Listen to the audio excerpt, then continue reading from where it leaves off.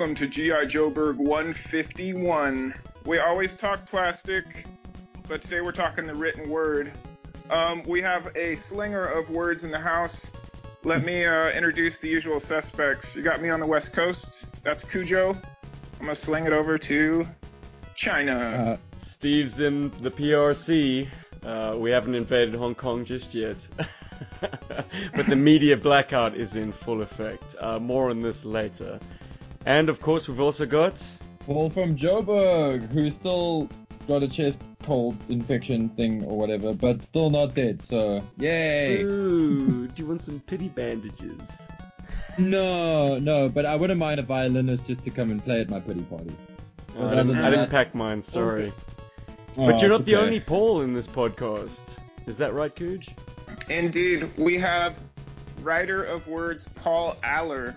You might remember him from such graphic ventures as IDW's Teenage Mutant Ninja Turtles. Even Samurai Jack, I believe, a brief outing there. Is that right? Mm-hmm. Going on right now, yep. Very nice. And of course, he has dabbled in G.I. Joe. We'll get there in a bit. But just to get kind of a taste test, usually you can kind of get a sense of an author by their indie projects. If I can, I'm going to take a stroll through some of your indie works. I guess just put a sentence on it and why the book made sense to you at the time, I suppose. Sure. Past the Last Mountain. Yeah, Past the Last Mountain is a fantasy story about a dragon, a troll, and a faun who are on the run from the United States government. Yeah, it's just a fun fantasy story about our obligations to one another and just about this exciting chase through the wilderness, and kind of takes a lot of fantasy tropes but puts them in sort of a geopolitical context. It was a lot of fun. Very nice. How about Tet? That's an ambiguous cover. What do you got there? Yeah, Tet is an ambiguous book too. It was a story that took place in Vietnam, split between the 1960s and the 1980s, about a Marine who has something happen to him during wartime and then comes back 20 years later to sort of finish up some unresolved business. Yeah, that's a book I'm really proud of. I think it's one of the better things I've done. Strange Nation. Strange Nation that's an oldie. Strange Nation is a book about a woman who works for a major newspaper who discovers a conspiracy that ties together aliens and Bigfoot and doomsday cults. And so she ends up getting fired from her paper for trying to pursue this ridiculous to them story, and finds out the only place that will print it is a Weekly World News type tabloid called Strange Nation. So it's kind of a fun romp, but it's also has something to say about journalism. I used to be a journalist, and Strange Nation was actually kind of like my love letter to journalism, about the obligation that journalists have to society. So with aliens. Wow. I have to keep my eyes open for that one. All That right, let's actually go sounds to... like it would be an awesome TV series, if you don't mind my saying. Carry on. Sorry. I agree. Orc Girl. Orc Girl, wow. Yeah, that was the second thing I ever did. That was self-published. It was a one-shot. Just a sweet little coming-of-age story about a girl who's an orc who grows up in her village, and her brother disappears when she's very young, and she kind of spends her life trying to find out what happened to him, and when she eventually discovers that, it sort of changes the way she views the entire world. So yeah, that was just a quick 20-page one-shot. And also, Orc Girl is part of the same world as Past the Last Mountain. When I did the Past the Last Mountain, I put it as a trade. I put Orc Girl in the back of it. Yeah. Oh, cool. Okay, so you got like a verse going, like a universe. Yeah. That's cool. Clockwork Volume 1. And Clockwork was the first thing I ever did. It was a self-published book, again, that I put out, I guess about 8 years ago now, that was just a collection of 12 5-page stories, all with different artists, and ranging in different genres. It's basically just me starting out in comics and trying to sort of like show off what I can do in different genres and different styles, and it was a really fun book. It's clever. And last but not least, Kaboom Box. Am I saying that right? You are, but yeah, that was an anthology, and I just contributed a story to it. So I actually don't even remember what story was in there. I think it was one of the ones from Clockwork. Okay, I'll wrap with this, and it's a heartbreaker, but it's a nice introduction. Of all the artists you worked with, if you were doing a autobiography book, who's color or drawing that book? Wow. Jeez. Choose your favorite child. Yeah. Yeah. My man Cujo. He's rather disarming, wouldn't you say? I also just realized, as I was talking through the end of those books, I was like, hey, I haven't mentioned the artist on any of these as I should have been as I was going along. So I was already kind of feeling guilty about that, and I hit you with this. I think probably Chris Avenhouse, the guy I'm doing GI Joe with. And it's not necessarily like a comment that I like working with him more, that I like his style more than anyone else, but I just think that would be good for like a real life autobiographical story, I guess. But any of them would be great. I mean, yeah, I've been really blessed to work with a lot of You're amazing gonna have art. to spin that in the tweets, I imagine. Welcome to G.I. Joeberg, Paul Aller. Cujo with the icebreaker. Well, I'm gonna crack open with an icebreaker of my own. Paul, tell me, are you a Joe guy or a Cobra guy? I mean, just like the Beatles and the Stones, you can love them both, but one has to always edge out the other, right? I'd say Cobra. Okay. Yes. Cooler uniforms, more interesting tech. I mean, what is it that does it for you? I think I tend to gravitate toward the bad guys, and like you said, yeah, the style of them looks a lot cooler, a lot more interesting. So yeah, but I mean, it's not like some strong preference, to be honest. You know, it's not like I'm like, you know, Cobra forever, GI Joe stinks. I also think that just from on a professional level, I think a big part of it is because the first GI Joe run that I did was very Cobra focused. So I kind of like my professional as a writer entry into GI Joe was spent focusing on Cobra. The first two issues of I did an arc in a previous GI Joe volume called Siren Song, and the first two issues of it were delving into past Cobra commanders throughout history. Oh. And so yeah, it was just a really deep dive into Cobra, and it was two issues in a row where there were literally no GI Joe characters in it at all. It was just entirely focused around Cobra. And it was also structured in such a way that I had different artists doing different parts of the story. And when I say I mean IDW had that. And one of them was actually Chris Avenhouse, who I'm working with now on GI Joe. So that was how we met, was on this GI Joe story that we did together like 5 or 6 years ago. Excellent. And that was a story about how Dante was a Cobra agent. Dante, as in, wait, like, which Dante Dante? Mallrats? No. No. I'm sure. Dante, Just fun. Dante Alighieri. I'm probably Oh, from mispronouncing the that. Divine Comedy. That's what I was trying. Okay. Yes. Yeah. Okay. Cool. Cool. No, that's why I thought that, and I was like, wait. Don't be like, no, don't try to be smart, Paul. Just ask.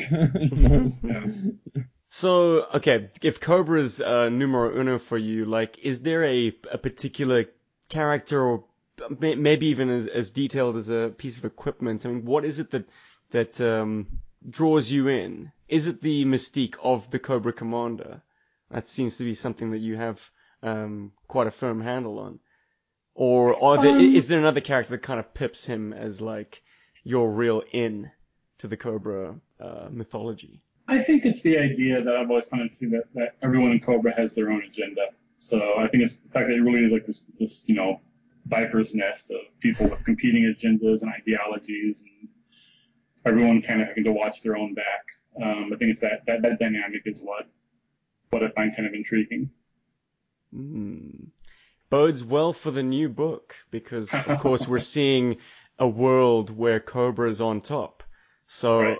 Now those power struggles really have gravity, because whoever's at the top of Cobra is presumably sitting at the top of, is it the United States, or is it North America, or is it essentially It's the most of the world?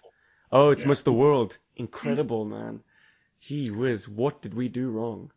Or what did we do right? Right. Yeah. What list is shorter? I'm actually curious, and this kind of backpedals, or not backpedals, but piggybacks of Steven's question with the Cobra G.I. Joe thing. Do you do you have a lot of control in the kind of story you want to tell with the current G.I. Joe book? In other words, like, you've got Cobra doing all of this stuff, you've got all of the machinations that are working, within Cobra against and for itself. Is the story that you're trying to tell maybe one of like, if Cobra would get its stuff together, maybe they would be better at running the world? Or are you trying to show that, like, under no circumstances should Cobra ever run the world? Ooh, subversive, jeez. Yeah, sorry.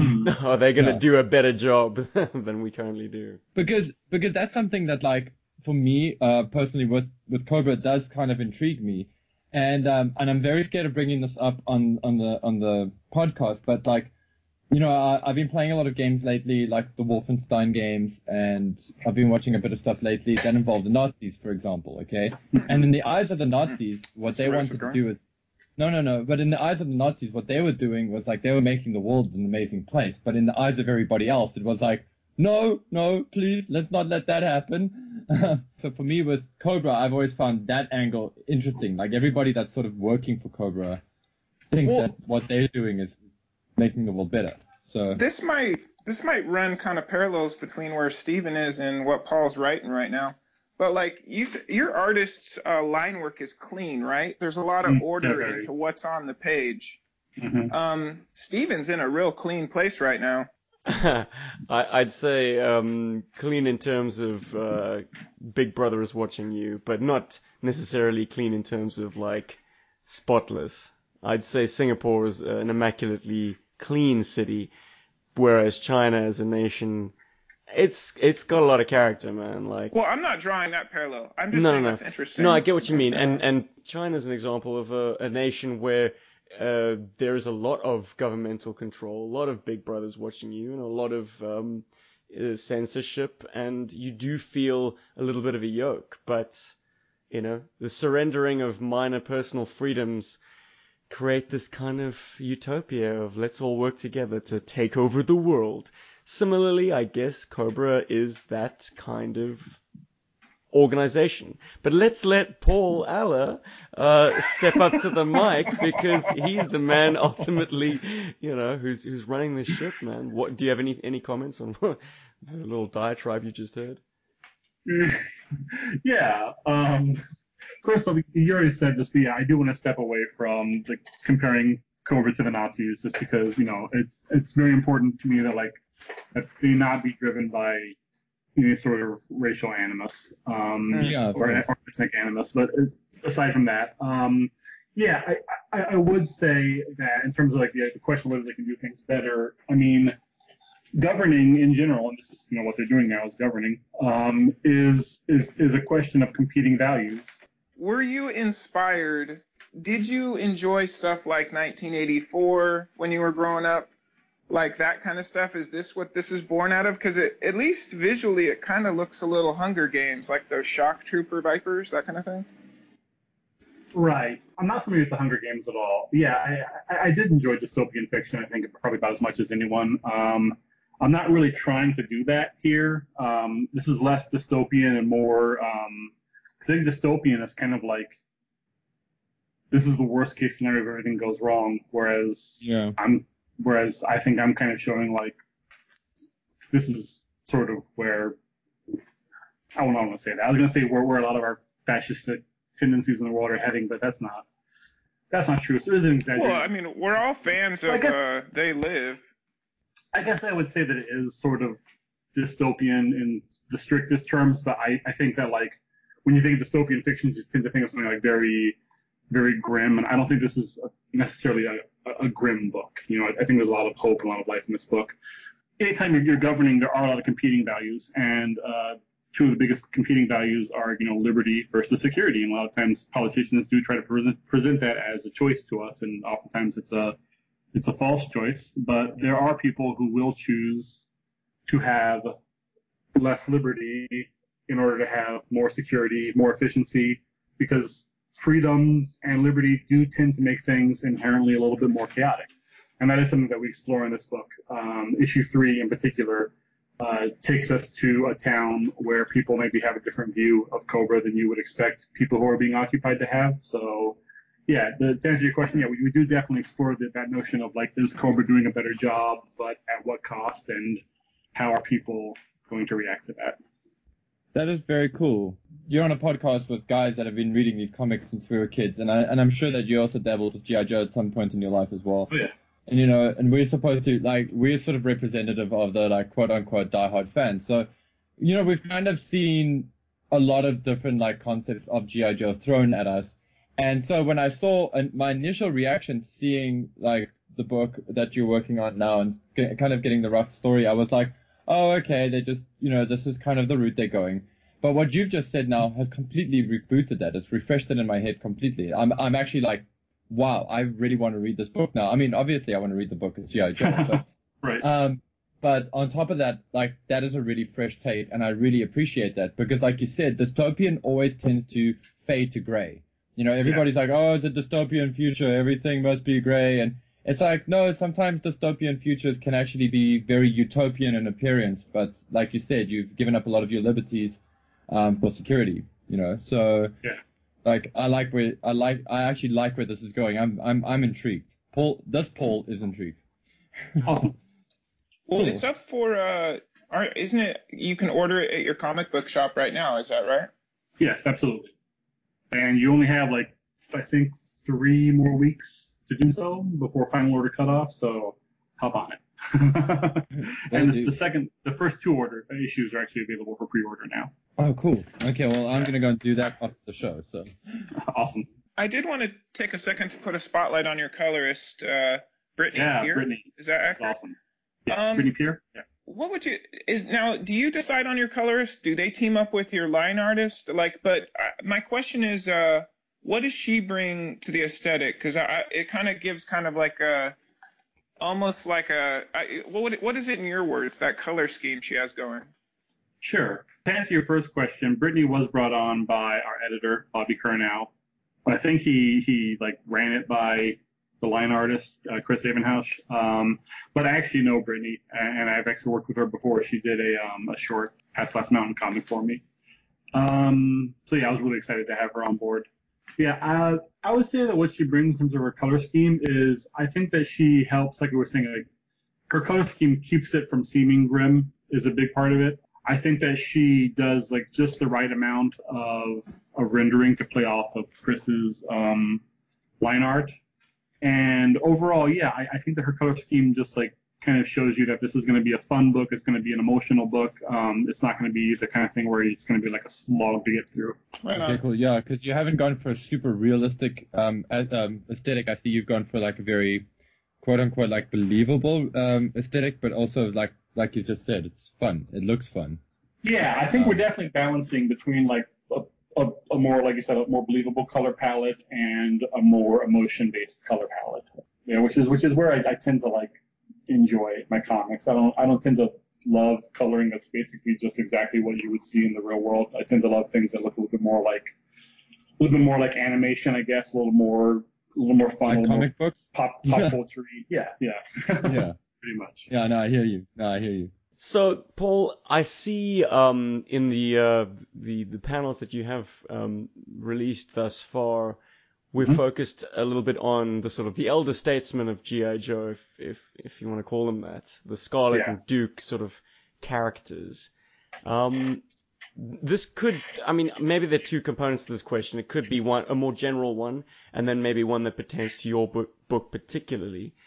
But I was wondering what you would bill as the key relationships of G.I. Joe. The character network as it stands. Like, what is the relationships that form the heart and soul of the character piece that is G.I. Joe? If you strip out all the action, vehicles, political intrigue, like, which characters have the kind of dealings or the history or the context with one another that you are most likely to want to explore? What really rocks your boat in terms of characters? Character pair-ups, I suppose. That's a great question. Oh, well, thank you very much. A lot of them I don't want to say because True. Good. We get into them a little bit later. Then let's speak more generally, like conceptually, like G.I. Joe. I was going to say, the big thing is that like this And we haven't actually talked about sort of the core concept of this book yet and how it differs from other past G.I. Joes. And that's in fact, we left that for full force. Chris did a great job already. Right. So we talked about the fact that that Cobra has taken over the world, but also G.I. Joe itself is very different than it's been in past iterations, in that it's not a completely military-oriented special forces team, but it's being run by the military, but is recruiting civilians to act as spies and saboteurs, and it's playing off of some real-life precedents from World War II in particular, where civilians were recruited to fight against the people we're not going to mention again. Those guys, yeah. The bad people. The bad guys, yes. Or the regular guys just being pushed around by a few bad guys. Yeah, those guys. I would say a big part of the beating heart of this is these guys, these new civilian recruits, sort of being brought into this world and training, fighting, at times killing, when this is not something that they're used to or that they have any experience in. And we really watch their journey as they interact with each other, and they become a really, obviously, very close-knit team. So, yeah, like the old school guys, like you mentioned, like we have Duke and Scarlet and Stalker, who are the instructors of the program. But then we also have a lot of folks who are new, who are being brought in. And then not every civilian is a new character. It's like Roadblock is one of those civilians. Jinx is one of those civilians. But, in terms of the world of this story, there's definitely separation between like the older military instructors and the younger civilians who are being brought in to actually fight on the front lines of the war. Good choice with Jinx. She does seem like someone whose appearance on the G.I. Joe team was quite sudden. Did she go through the sort of the I mean, I'm speaking in canonic G.I. Joe terms, and I'll open this up to Cooge and Paul. Like, do you guys think she went through regular G.I. Joe training, or they just reasoned, hey, she's so damn good, just slap a G.I. Joe badge on her, like, kind of like Shipwreck's introduction in the cartoon. He just kind of joined the team. Hey. I think Protocol with that sort of deems that she has to go through basic. She has to go through some kind of orientation program. Because, you reckon she just aced it? Yeah, she probably did ace it. I mean, if she's Arashikage, which, we know she is, it's not like there's nothing in basic that I think would be more challenging than what the Arashikage have done. So I think she pretty much just waltzed through it. But the thing is, it's still important that you go through it, because there's a sort of camaraderie that comes from doing that, working through that kind of thing. Well, I guess in other words, Paul Eller, I salute you for like acknowledging, even in this kind of branched dimension to the old school canon that is G.I. Joe, the fact that there are these kind of like pseudo Joes in the mix, and you've included one of them in Jinx. Roadblock's an interesting choice because, I mean, he was as Joe can be. But the fact that he had this side profession, I suppose, makes him an easier adapted character to being a civilian who's been brought into the fold. I mean, him being the professional chef, that whole angle. I see where you're going, man. Honestly, it's not really a question as I'm looking at them of like, trying to think of like who makes sense as a civilian, because like we really are, sort of shaking things up, and Hasbro definitely pushed us to basically say like, don't feel beholden to past iterations of these characters. Feel free to do your own thing, and on the Cobra side as well, we have some Cobra characters who are more in sort of different roles than they traditionally have been, and I think Major Blood is a good example of that, where he's more integrated into Cobra rather than being a mercenary. He still has that mercenary past, but as our story begins, he's definitely fully integrated into the Cobra machine. Well, would you say that like when you write stuff, are you writing for the screen now and not necessarily for action figures? Like when you looked at this, were you like, yeah, this could be a TV series because the budget's right and stuff? No, I'm writing for a comic. Gotcha. That makes sense.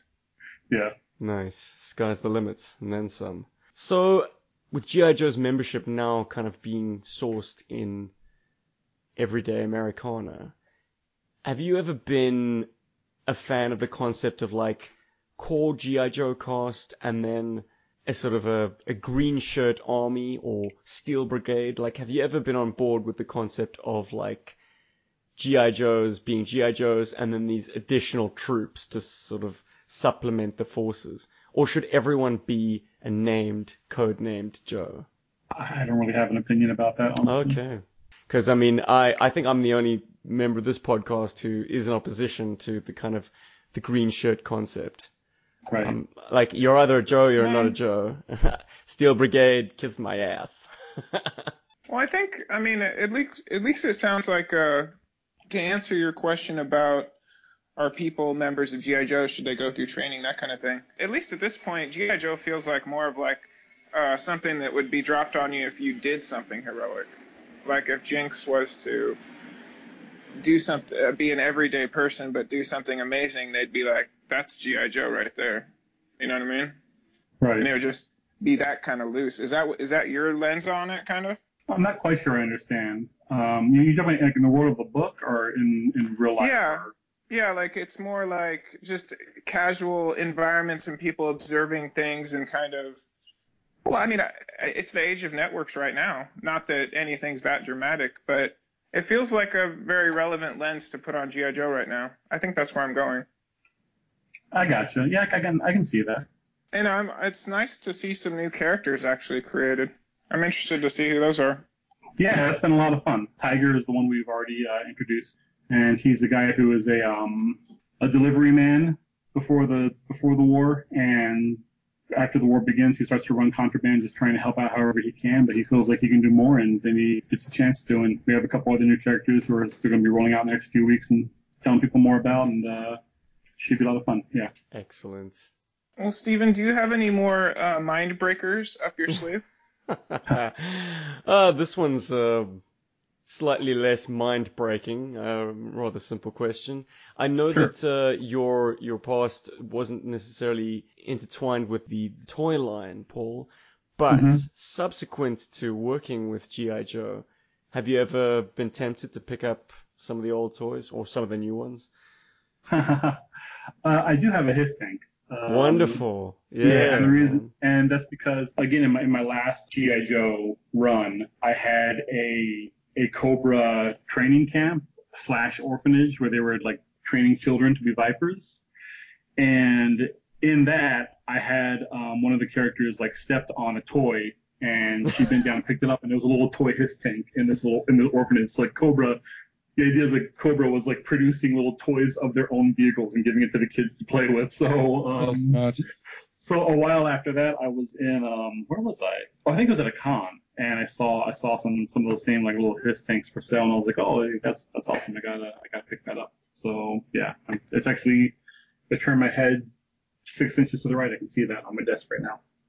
Oh man, cool. Well, firstly, excellent with that little fourth wall break. I love meta moments like this that acknowledge the fact that, you know, we can tell realistic and extremely true to life stories with these characters. But at the end of the day, we have a toy line to thank, you know. These guys have definitely exceeded the ambits of their plastic trappings. But since it is close to hand, give us the Paul Eller 2019 honest opinion on the Hiss tank. Give us a little mini review.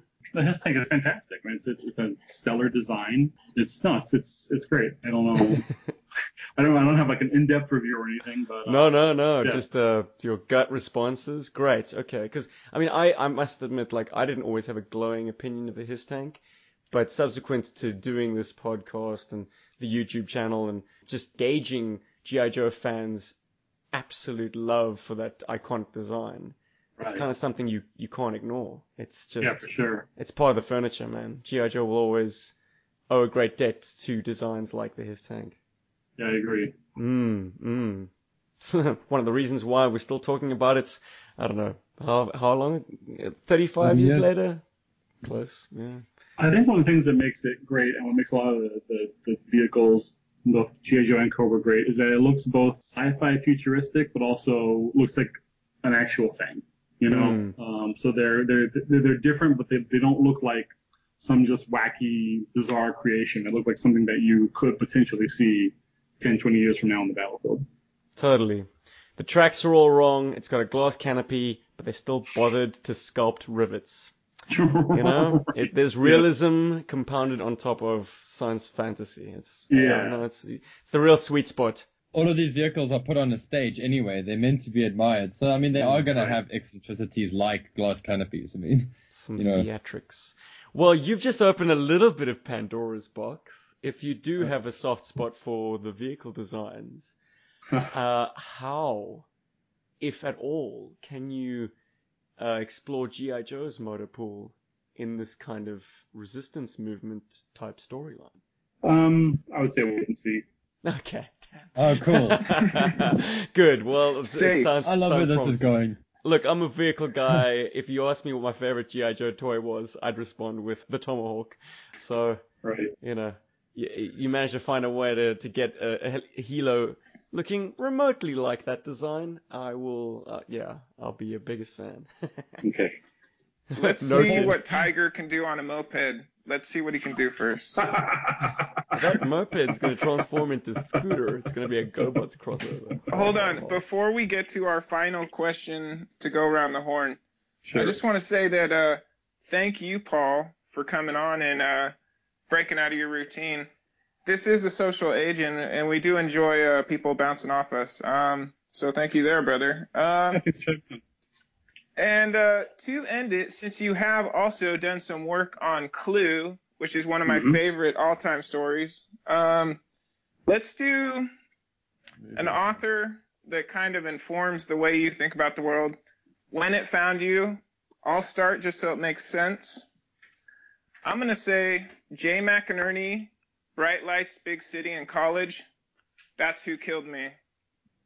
All right, Stephen, go. What? An author. And the place where it hit you, where it killed you, in the fashion of Clue. Come back to me. I need to think this one through a little bit more. Oh yeah, the Dice Man. The Norm de Plume is someone Reinhardt. It's not the actual author's name, but the book was called The Dice Man, and it hit me when I was in Ireland, of all places. Gotcha. Have you ever heard of it? It's a story about a guy who is fed up with life, considers taking his life, but then stumbles on this concept that he writes out 6 options, rolls the dice, and whatever he rolls, he has to do. That sounds like your current life. No, dude. Like to be tied to the roll of a dice. To basically remove all your agency and leave it in the hands of chance. Pretty kinky, man. It gets pretty intense. Anyways, continue. I like it. I can only think of a murder weapon in a place where it happened, dude. So, with the his tank in the Kmart's toy aisle. Oh, wow. No, I'm just spinning madness. We're not talking about books here, Paul. Oh, that's right. You don't read. I do read. Of course you do. Learned. What do you got, Paul? Allure? Yeah, I'm sitting here thinking there's so many. I'm kind of like cycling through my different options. But I think I'm going to go with Robert Olin Butler. His short story collection, A Good Sin from a Strange Mountain, back when I was in high school. It's a collection of short stories about Vietnamese immigrants living mostly in Louisiana. And it's just a really beautiful collection that has a lot to say about the lasting effects of war and conflict through the decades. And it's influenced a lot of my writing since then. Oh, very cool. Yeah. That's a nice one to rap on. And it won the Pulitzer Prize for fiction. So good job, buddy. Yeah. Nice. Paul, where can people run you down on social media? The main place is on Twitter. I'm just at Paul Allor, Allor. I'm on Facebook, but I don't use it very much, and I'm on Instagram, but that's mostly pictures of my dog, which if you want to see pictures of my dog, then yes, feel free to follow me on Instagram. Dogs are cool. You'll see plenty of them on Twitter as well, though. Oh, that's cool. Well, I mean, admittedly, when I Googled you, just to do a little bit of pre-game research and stuff, I found a lot of your tweets were the things that popped up first. So yeah, so I see you definitely. Here's a question that does not have a good answer. if Twitter was around in the time of Mark Twain, Hemingway, all those authors, would their work have sucked because of Twitter? I don't know. It's curious. Like because they're being distracted? No, I never get this question right. But like, since there's this age, if you're a writer, like Hemingway says, keep it on the page. Don't talk about it. But like in a social age, how do you promote yourself without? It's weird. It's writing on two levels, kind of.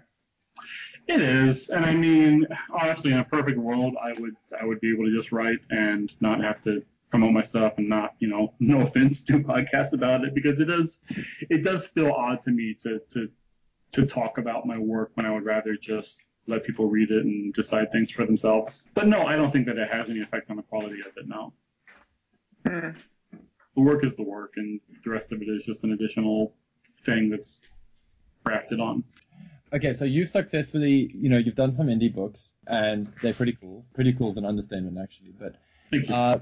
That first book that you did, I mean, how hard was that? Like, how rough was that on you? Was it like like an uphill climb, or did it go kind of smoothly? Looking back at it now, or are you kind of like, wow, you learned so much that the subsequent books actually just fell into place a lot better, or has it gotten more difficult to do independent stuff for you? It was a pretty huge uphill climb. I actually wrote a lot before I started trying to get anything published, which is, I think, unusual. Like, a lot of people actually, literally, publish the first comic they ever wrote. But yeah, no, I wrote, thousands of pages of comics just trying to practice and learn the craft before I started trying to put something out. A big turning point for me was when I took a class, the Comics Experience, on Introduction to Comics Writing, and in that class, you'd write a 5-page story, and that was when I started writing 5-page stories and wrote a whole bunch more of them, and that was, like I said, that was what Clockwork became, was a collection of 12 of those. So, yeah. And that class also had a big impact on me because it was taught by Andy Schmidt, who was at the time the editor of G.I. Joe, and he actually brought me on to do that first G.I. Joe project that I did several years ago. So, yeah. Nice. So G.I. Joe has pretty much been there for me since the very beginning of my career. Oh, cool, man. I don't always like to pimp our stuff either, but Cujo and I, we just worked on something. It's really cool. I mean, it was quite an experience. It's called The Black Book, and it's a very cool. off-the-wall kind of story.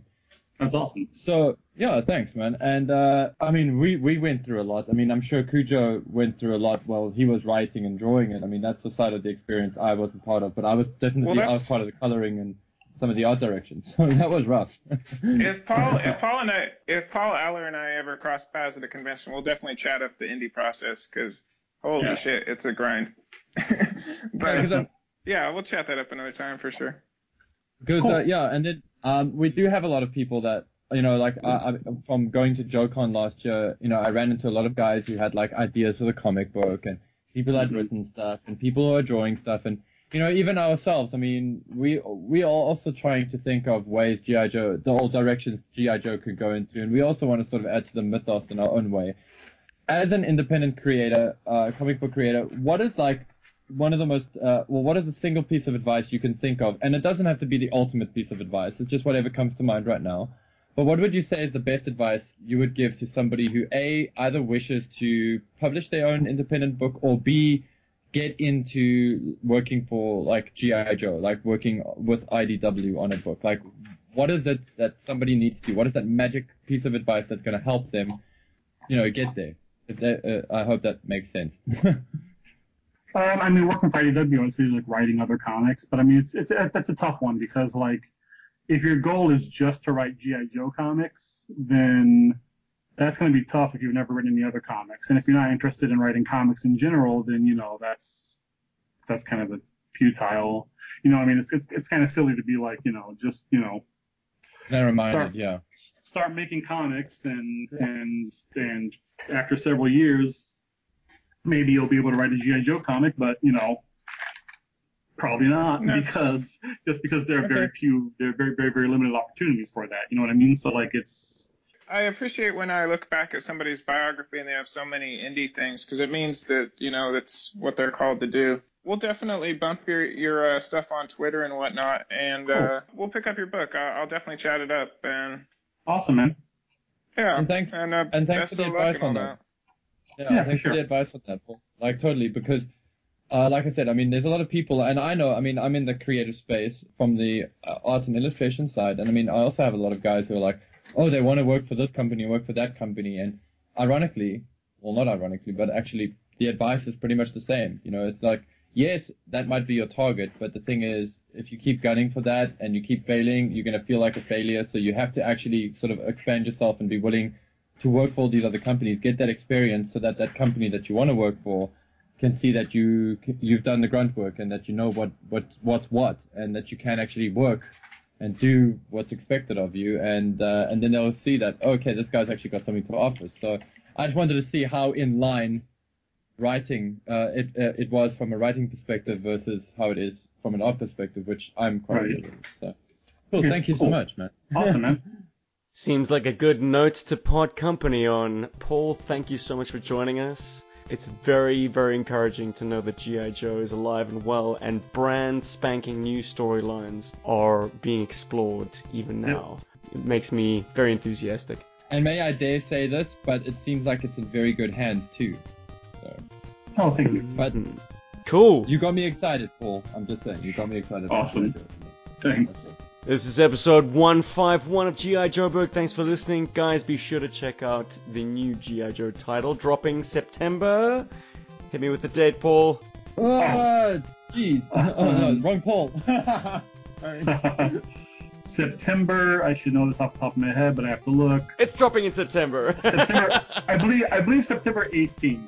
Excellent. And again, like if you really should pre-order it from your comic shop if you want to make sure you get a copy. And I believe the 26th of August is the last day to do that and be guaranteed a copy. Nice. Good. Alright, cool. We will be checking in with the book and reporting back. But Awesome. for now, G.I. Joeberg, we're out. My name's Steve. I'm surprised Red China has not silenced me on the subject of all things G.I. Joe just yet. But hey, if you are listening to this, you are the resistance. Revolution Later, will guys. be podcasted. Cheers.